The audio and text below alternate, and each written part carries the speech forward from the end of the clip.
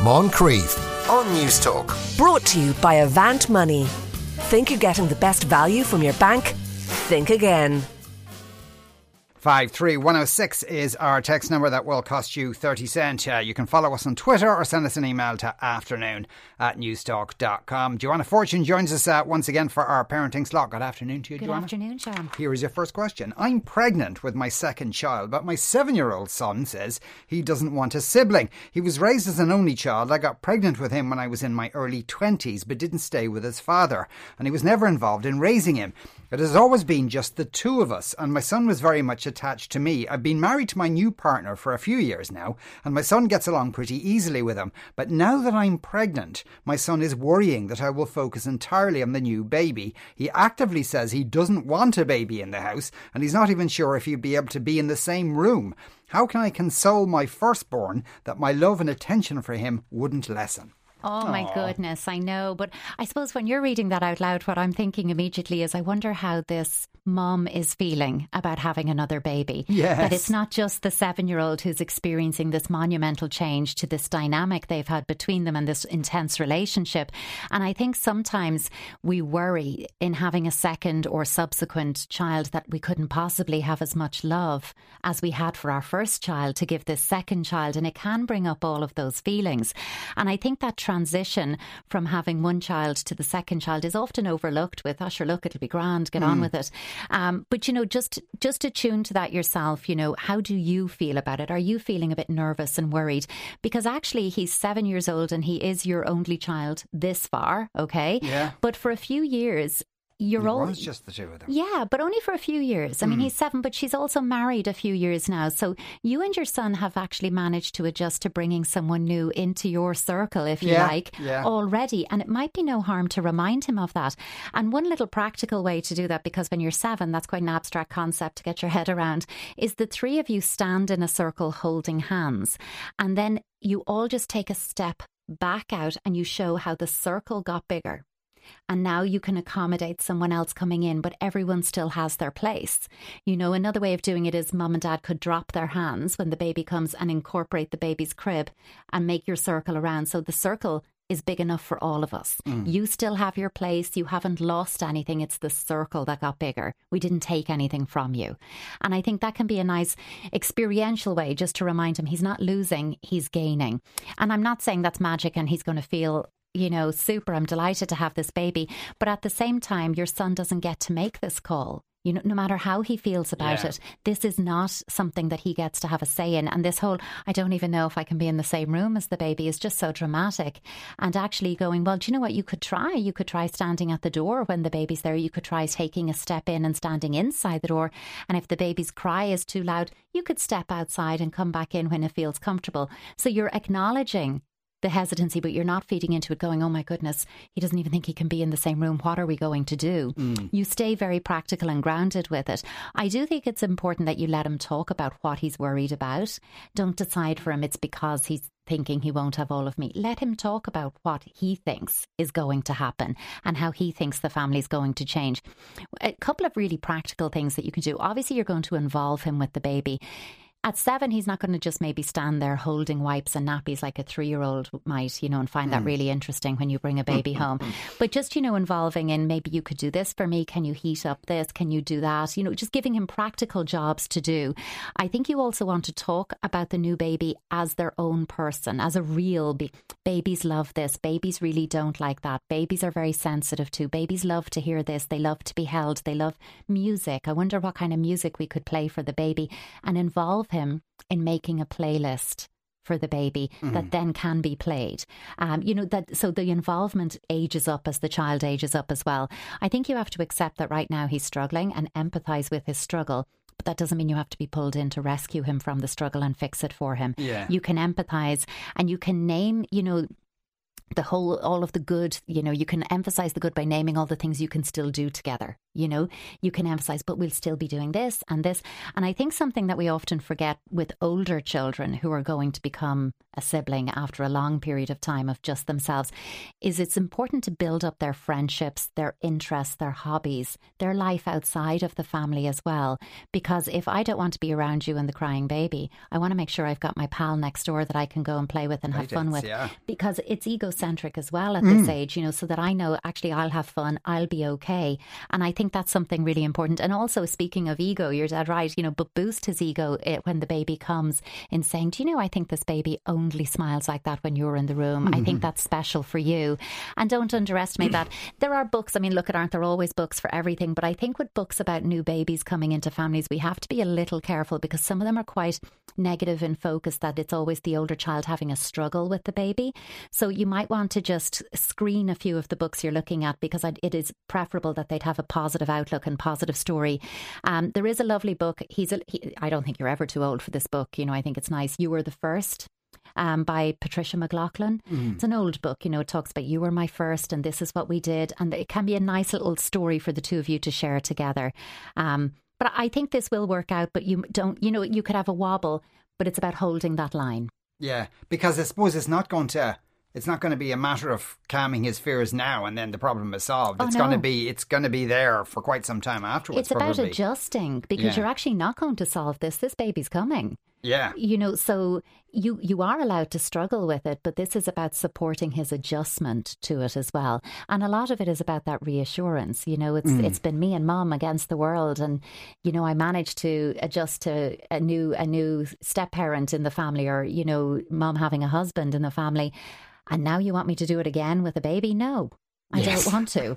And it's about, that must be tricky, true. But we can do it. Though this would be a situation where her partner, steps in, at least in as far as to allow her to have some time with the son. And both of them to have time with him, actually. And I think that's really important as well. That's why I think building up his interests are important. But every day, even if it's sitting down and having a little hot chocolate and a chat about the day together, or hot chocolate and doing a jigsaw together while Dad has the baby, don't underestimate that. He's going to have those moments of meeting with Mum, getting out for a walk together, really helpful. But also that the other parent, Dad, can also step in and take him out and do whatever activities he likes to do with him as well while the baby's being tended to. Right, next one is a bit of a bombshell, I imagine. My mother-in-law constantly questions my parenting decisions. I'm vegetarian and try to keep my family on a balanced diet. While my mother-in-law is fully aware of my dietary choices, she doesn't seem to accept them. When my kids, age 5 and 7, are over visiting, she feeds them meat on purpose. My husband isn't vegan, so doesn't object to his mother's actions. But for me, this is about the ethical nature of the decision. I don't want my kids to feel torn between me and their grandmother, but I don't think they should consume meat until they understand fully its origins. They're now asking for chicken for dinner. Should I put my foot down and let them decide what they want? Oh dear. There's so much here. First of all, my husband isn't vegan and he doesn't object. Sorry now, it's not about he's not vegan. He could object to the disrespect. So he needs to step up with this one, because this can't be a battle about daughter-in-law versus mother-in-law, because it's not in anyone's interests. I think, for me, this is about respect more than anything about vegetarianism or veganism or any of that. This is about respect. It's about understanding, and it's a little about fear. Because I'm wondering if mother-in-law is of a generation, of a viewpoint that, my goodness, children will be sick if they don't eat meat, and children will be unwell. And she feels she's acting in the grandchildren's best interests, and that she's helping you against your wishes. I'm positively reframing like mad here, but you know what I mean? That if her motivation is coming from a good place in her heart of hearts, the delivery is with a sledgehammer, but the intention is good. So maybe it's about reassuring her that you've read up on this, you're very informed, and that your children have a very healthy, well-balanced diet. And ultimately, raising your children vegan or vegetarian is a parental choice like any other. Yeah. So this is no different to how you would react if she was undermining any other parental choice you were making. Therefore, you and your husband as a united front together. This doesn't have to feel like you're going into battle. It really shouldn't, but you should be able to go and have a mature conversation with her and reaffirm the boundaries around parental choices and decisions. And I know full well that that's really difficult. But it is, I mean, if you don't, then you're going to feel bitter. Your children are getting a mixed message. You're being undermined. You're overtly gritting your teeth but tolerating this. What next? I think boundaries are really, really important in families and relationships in general. I think you have to do this. I also think that applies to your children. So it's quite okay for you to tell your children that you don't cook meat in your house and there won't be meat for meals in your home or their lunch boxes. And that's just not something you do. And it is okay for you to say, we don't have chicken in this house. That's not going to happen here. And if they're like, oh, but Granny gives it to us. Yeah, I'm going to talk to Granny about that. But that's Granny's house, not this house. And you're holding that line. I don't see this getting better if you don't talk to her. And I'm just wondering on that, when the children are visiting Granny, she's feeding them the meat. I'm wondering, I'm kind of assuming, but also questioning, do you send vegetarian food with your children? I was just wondering that because Mammy mightn't be in a position to, she just thinks you cook dinner but no chops with it kind of thing. 100%. And that's not what it is. I also think, that if you're making this parental choice for your children, that is your choice. But it doesn't stand to reason that the other person they're visiting will know enough about vegetarian food or to feel comfortable or competent cooking it, cooking a proper meal for them. And it's easy like, well, look in here, it's one dinner for everyone. That's what they're getting. So, if you're listening and saying, no, I do send food, that's quite different. Okay. If not, that's a very practical change you could do. Yeah, I just wonder when she visits the in-laws, what does the mother-in-law dish up to her? Marietta biscuits. See, so there is like an Irish vegetarian and someone who eats chicken, so there can be a bang of that. And I suppose the mother might think it's a fad and absolutely, you go away these modern in time. parenting ideas, and it could be just a misunderstanding. It also though could be concern and fear based, misguided, misplaced fear. But it might be, my God, those growing children need meat. It could simply be that attitude, and you can gently yet firmly challenge that. Yeah. Meanwhile, the husband is going, I'm off to the pub. Do you have a chat? I'm not vegan. This doesn't apply to me. It does apply to him. Yeah, absolutely. My younger sister is my kid's favourite aunt. She's always been an important part of their life. She was diagnosed with cancer a number of years ago and recovered, but we recently heard that the cancer has come back and she fears the worst. How can I break this news to my 10-year-old twins and their 8-year-old brother? My sister plans to start treatment soon and they may see the effects, so I want to prepare them. This is just sad, and I'm just so sorry your sister's unwell again. When someone has already experienced a terrible trying illness like that and come through it, to have it a second time, it just feels so awful and unfair. So, I think what's really important is that as you're adjusting to this news about your sister, that you take the time and space to do that as well, because that's so much to take on board as a grown-up. And especially because you're all fearing and maybe anticipating the worst possible prognosis here, it can feel a bit twee to go, stay in the moment, because actually you're allowed to feel what you feel in the moment. And if that is, I'm really scared, I feel very worried, feel that. Feel it together, process it together, so that you can then get clarity of messaging and what you're going to say to the children, because children are very much in the moment. It's how they operate best. And I think that's what you're going to have to do, is try and stay in the right here, right now. What do we know for sure? And that's what do we know to be true right now? Because you're certainly not going to lie to them. Don't make any promises or any wish fulfillment stuff with them, because it's just going to make any subsequent conversation you might have to have really difficult. I think, and they're also at an age and they're very close to her, that you can just say it as it is, but appropriately, like Auntie is sick, and it's a serious kind of sick, and it's the kind of sick that doctors are working really hard to help her feel a bit better. And that means she's going to have to take a special medicine that's going to make her more tired than she used to be, and her hair might even fall out. It might be nice for us to make her a care parcel, a care package, and we can put in all the things that we know make her smile, that she likes, and we might buy her a nice headscarf. And let the kids then focus on what they could put into this care box. You get a little box. Don't judge any random stuff they want to put in, because it's coming from a place of connection for them. And I think that could be that you're telling them the news, and then you're redirecting the focus to how can we support her, take care of her, nurture her and mind her. And as the story changes, you will update the narrative for them. Also be aware that your local cancer support groups, I think the cancer support groups all around the country are amazing. I think they do tremendous work as voluntary organisations, and it would be well worth linking in with wherever you're based, your local cancer support group, because they have great resources for children who are affected by a family member's diagnosis. And they might also be able to point you in the direction of some emotional supports and resources. So I would encourage you to do that. Yeah, indeed. The poor things, it's going to be a struggle for them. Yeah. Just going back to the little fella who was a sibling on the way and is a bit anxious about it. Peter says, when my brother was 3, our sister was born, he resented her immediately as he was no longer going to be the baby. It all worked out 40 years later than the best of friends. Well, we're hoping for a kind of shorter time scale on solving this problem. Cian says, now this is interesting, says, I decided to become vegetarian. I didn't tell my kids until months in. They hadn't realised that they hadn't eaten meat with me for that long, which was great. They eat meat with their mother, and if we go out or visit anyone, they can choose. They will decide themselves when they are older. Which is an interesting take Absolutely, on it. yeah. Kind of a middle path there. Anyway, you are listening to the Moncrief Show on News Talk. We do have to take a break after that. A 10-year-old that's racist. 53106 is our text number. That will cost you 30 cents. You are listening to the Moncrief Show on News Talk. Joanna is still with us. Next question is this. My 10-year-old is a sweet kid, and we brought him up to respect everybody no matter how different they differ from him. Recently, though, I overheard him and one of his friends using racial slurs and talking disparagingly about people of other ethnicities. I did, of course, confront him about this, and he was very sheepish, and he really seemed quite ashamed and contrite.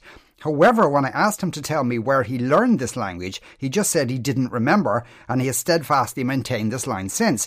I have met the other boys' parents a few times, and they are a little rough around the edges. They've never exactly gone there, but I would say that they say in private differs substantially from what they say in public. How do I deal with this? Their son is a lovely boy, and I don't really believe in banning my son from hanging out with his friends or punishing the son for the actions of his parents. Oh, yikes. Yikes, yeah. So the fact that he is, I don't remember where I heard this language and holding that line, for me, that shows recognition. Yeah. He recognises I've done something wrong, this is a problem, and there is a dose of, guilt associated with this. You can work with that. Okay, I think that's a good starting point.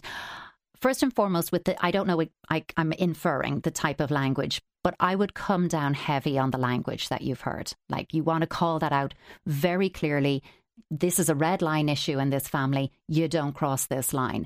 And that language is not going to be acceptable in here or outside. You can't represent our family with that language. So you want to be really clear about it, regardless of where he heard it or who else says it, because, he's not allowed to. That's your focus here. I mean, I think you could get drawn into this other boy's parents. Do you know what? There will always be another kid and another kid's parents. That's unfortunately the world we live in. There will always be people who are going to do and say things that do not align with our beliefs and do not align with a good, kind society. So your focus has to be on really embedding this in your own son and empowering him to be able to stand up when a friend in his group says something like this and go, hey, that's not cool. You can't say that. That language is not okay. Don't talk about people like that. That's what we're looking for here, because he is going to hear things. It could be racial language. It could be sexually discriminant-based language. It could be anything about bodies, any kind of language like that in general, about sizes of bodies or shapes of bodies. It could be anything. What he has to find is his voice to say, no, this isn't okay. Don't do this in front of me. And then once you've kind of come down heavy on the language, do move into a more empathic space. How would he feel if someone used that kind of language to describe him or his family? And now how might the people he's talking about feel? And why would you do this? I always think, studies show us consistently that by 5 years old, our kids can show signs of racial bias. Okay. Wow. Well, we've got systemic racism. We have to own up to that. We're born into an inherently racist system. And so our children, they pick this up, they acquire this, and they can show signs of racial bias by that young age. So for me, the earlier you start a conversation about racism, about respect for each other, about whatever issue it's about, including race, but not just race. Because actually you think, oh God, they're too young, they won't get it. But really what we're saying is, oh, I don't know how to say it. I don't feel like I have the language to describe this. But if we ignore the topic, it doesn't protect our children from it. It actually leaves them exposed to the bias without a script to call it out. Yeah. And that's what's really, really important here.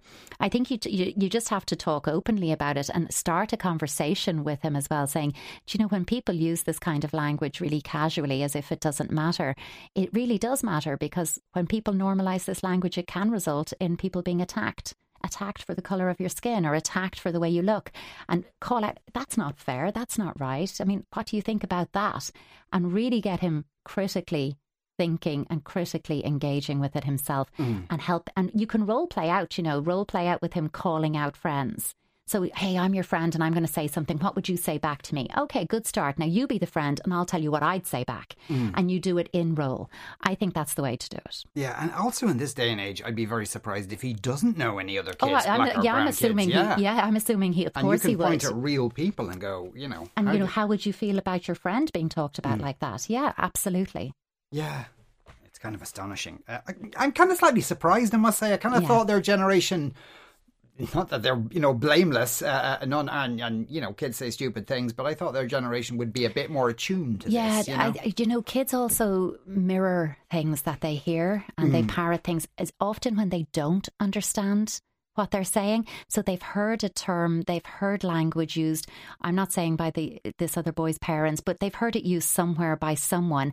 It doesn't make full sense to me. So I try it out and I test people's reaction. So often they don't know the meaning or the seriousness of what they're saying. And that's why coming down very clearly and seriously is helpful on this from the outset. Yeah. I thought I had raised my 16-year-old daughter well. I'm a single father and I originally hail from Ballymun. I was lucky enough to have been quite successful in my career and I bought a house in Sandymount. Nice for you. Before my daughter was born. As such, she grew up there and went to a private school and had a very different upbringing to me. A few months back, though, she had her boyfriend over to the house and I was chatting to the two of them. He went to a public school and he mentioned this in passing. My daughter responded, I thought all schools were private, which was bad enough. But then she said a few frankly insulting things to him that were apparently said in jest. Worse still, she has since broken it off with him and I overheard her mocking his background with her friends. I'm very embarrassed about the whole thing. I had no idea this was her outlook, and I fear that my own behaviour over the years has contributed to her ignorance of her own privilege. I probably joked about my upbringing and not really tried to connect her with my old life. How do I go about remedying my failure to educate her properly? You do everything right and you've done it wrong. I know, isn't this a good example of that? I sometimes think with teenagers, if you come at this in a way of sit down there till I give you a list of things you've done and said wrong and how ignorant they were and how offensive they were, that teenager is going to switch off, disengage and count down the seconds to go, yeah, you're right, sorry about that, and off they go. I'd be tempted to use a more paradoxical approach here, and rather than just... I'm not saying don't call out her behaviour, but rather than just doing that, take responsibility yourself from the outset and do it like in an articulated way. So you're going to say, do you know what, sit down there, I owe you an apology. Okay, because the first thing she's going to say is, why? What did you do? What are you apologising for? And then go on to say something like, I heard what you were saying to your friends about your boyfriend or ex-boyfriend, and it made me realise that I haven't done a good job parenting you. I didn't parent you in a way that taught you about inclusivity, about tolerance, about equality. I've let you down, and now you're speaking like you're better than other people, and I'm just so sorry that I let that happen. I'm going to do better, and one of the ways I'm going to do better is I'm going to start calling you out on things like that when you do it. So you're going mea culpa here, like I'm so sorry, but I'm still naming what you've done and I'm flagging to you, I'm going to be marking your card that I'm going to call this out. Talk to her about it. She's 16 years old. Talk to her about your own background. Talk to her about the community you come from, your family, your experiences, the good, the bad. There's always good in there, and a great sense of community that you've come from and how proud you are to come from where you do, and that you've made choices in your life that now you live in a different part of Dublin, but that doesn't mean that you have cut off. Now, maybe you have to some extent, let's be honest. It would be nice if she had like a few aunties and uncles and cousins. It would be really nice. And, at a minimum, to go around and visit the house you grew up in, the place you grew up in, and just see where you played, where you kicked a ball around, things like that, to actually go through that with her. And I think, you want to include in that in your adult life, you've also come across people who look down on others for no reason other than ignorance and how uncomfortable it's made you. Because you want to just, how do you know what you don't know is what I'm thinking. Yeah. And how does she know that what she's doing is really offensive and wrong if she sees people who look like her and talk like her and come from places like her and live in houses like her and go to the same clubs and hobbies like her, and her world is quite a bubble. Yes, it's a bubble of privilege, but how do you know that until you know that? So a big part of me is like, she's 16. Does she have a job? Because it'd be really nice if she could get one. Certainly, does she volunteer? And again, that's really important. I think especially teenagers, but kids should be volunteering. I think it shows them that the world is bigger than them, that they're part of a system bigger than them, and that our world is not fair and it's not equal, but we all have a responsibility to pushing it towards more equality and that everybody deserves respect. Rather than you sit and lecture her on that, get her out there, seeing it, living it and breathing it. Yeah. It must be. I can kind of feel for this man. I do too. Like, it's not a great feeling sometimes when you see your kids develop into, when they're approaching adulthood, and you go, God, I wouldn't like you if I met you in a pub. Or that's an awful... I know it's an awful thing to say, but if I just heard you saying that. Yeah. And I think that there's clearly so much good in this girl, and she's clearly doing well and has friends and she's all of this opportunity afforded to her. But she also has to recognise how lucky she is. How lucky she is. But again, like Sean, how do you only know that you're lucky when you recognise that the world isn't? I mean, to actually at 16 think all schools are private is quite a statement. It's astounding. It's shocking. Yeah. Wow. Right, final question. I have two young girls, 6 and 9. My eldest has a mild intellectual disability. My younger daughter is becoming more aware of the situation, and I'm conscious that she feels like I'm giving more attention to my oldest child.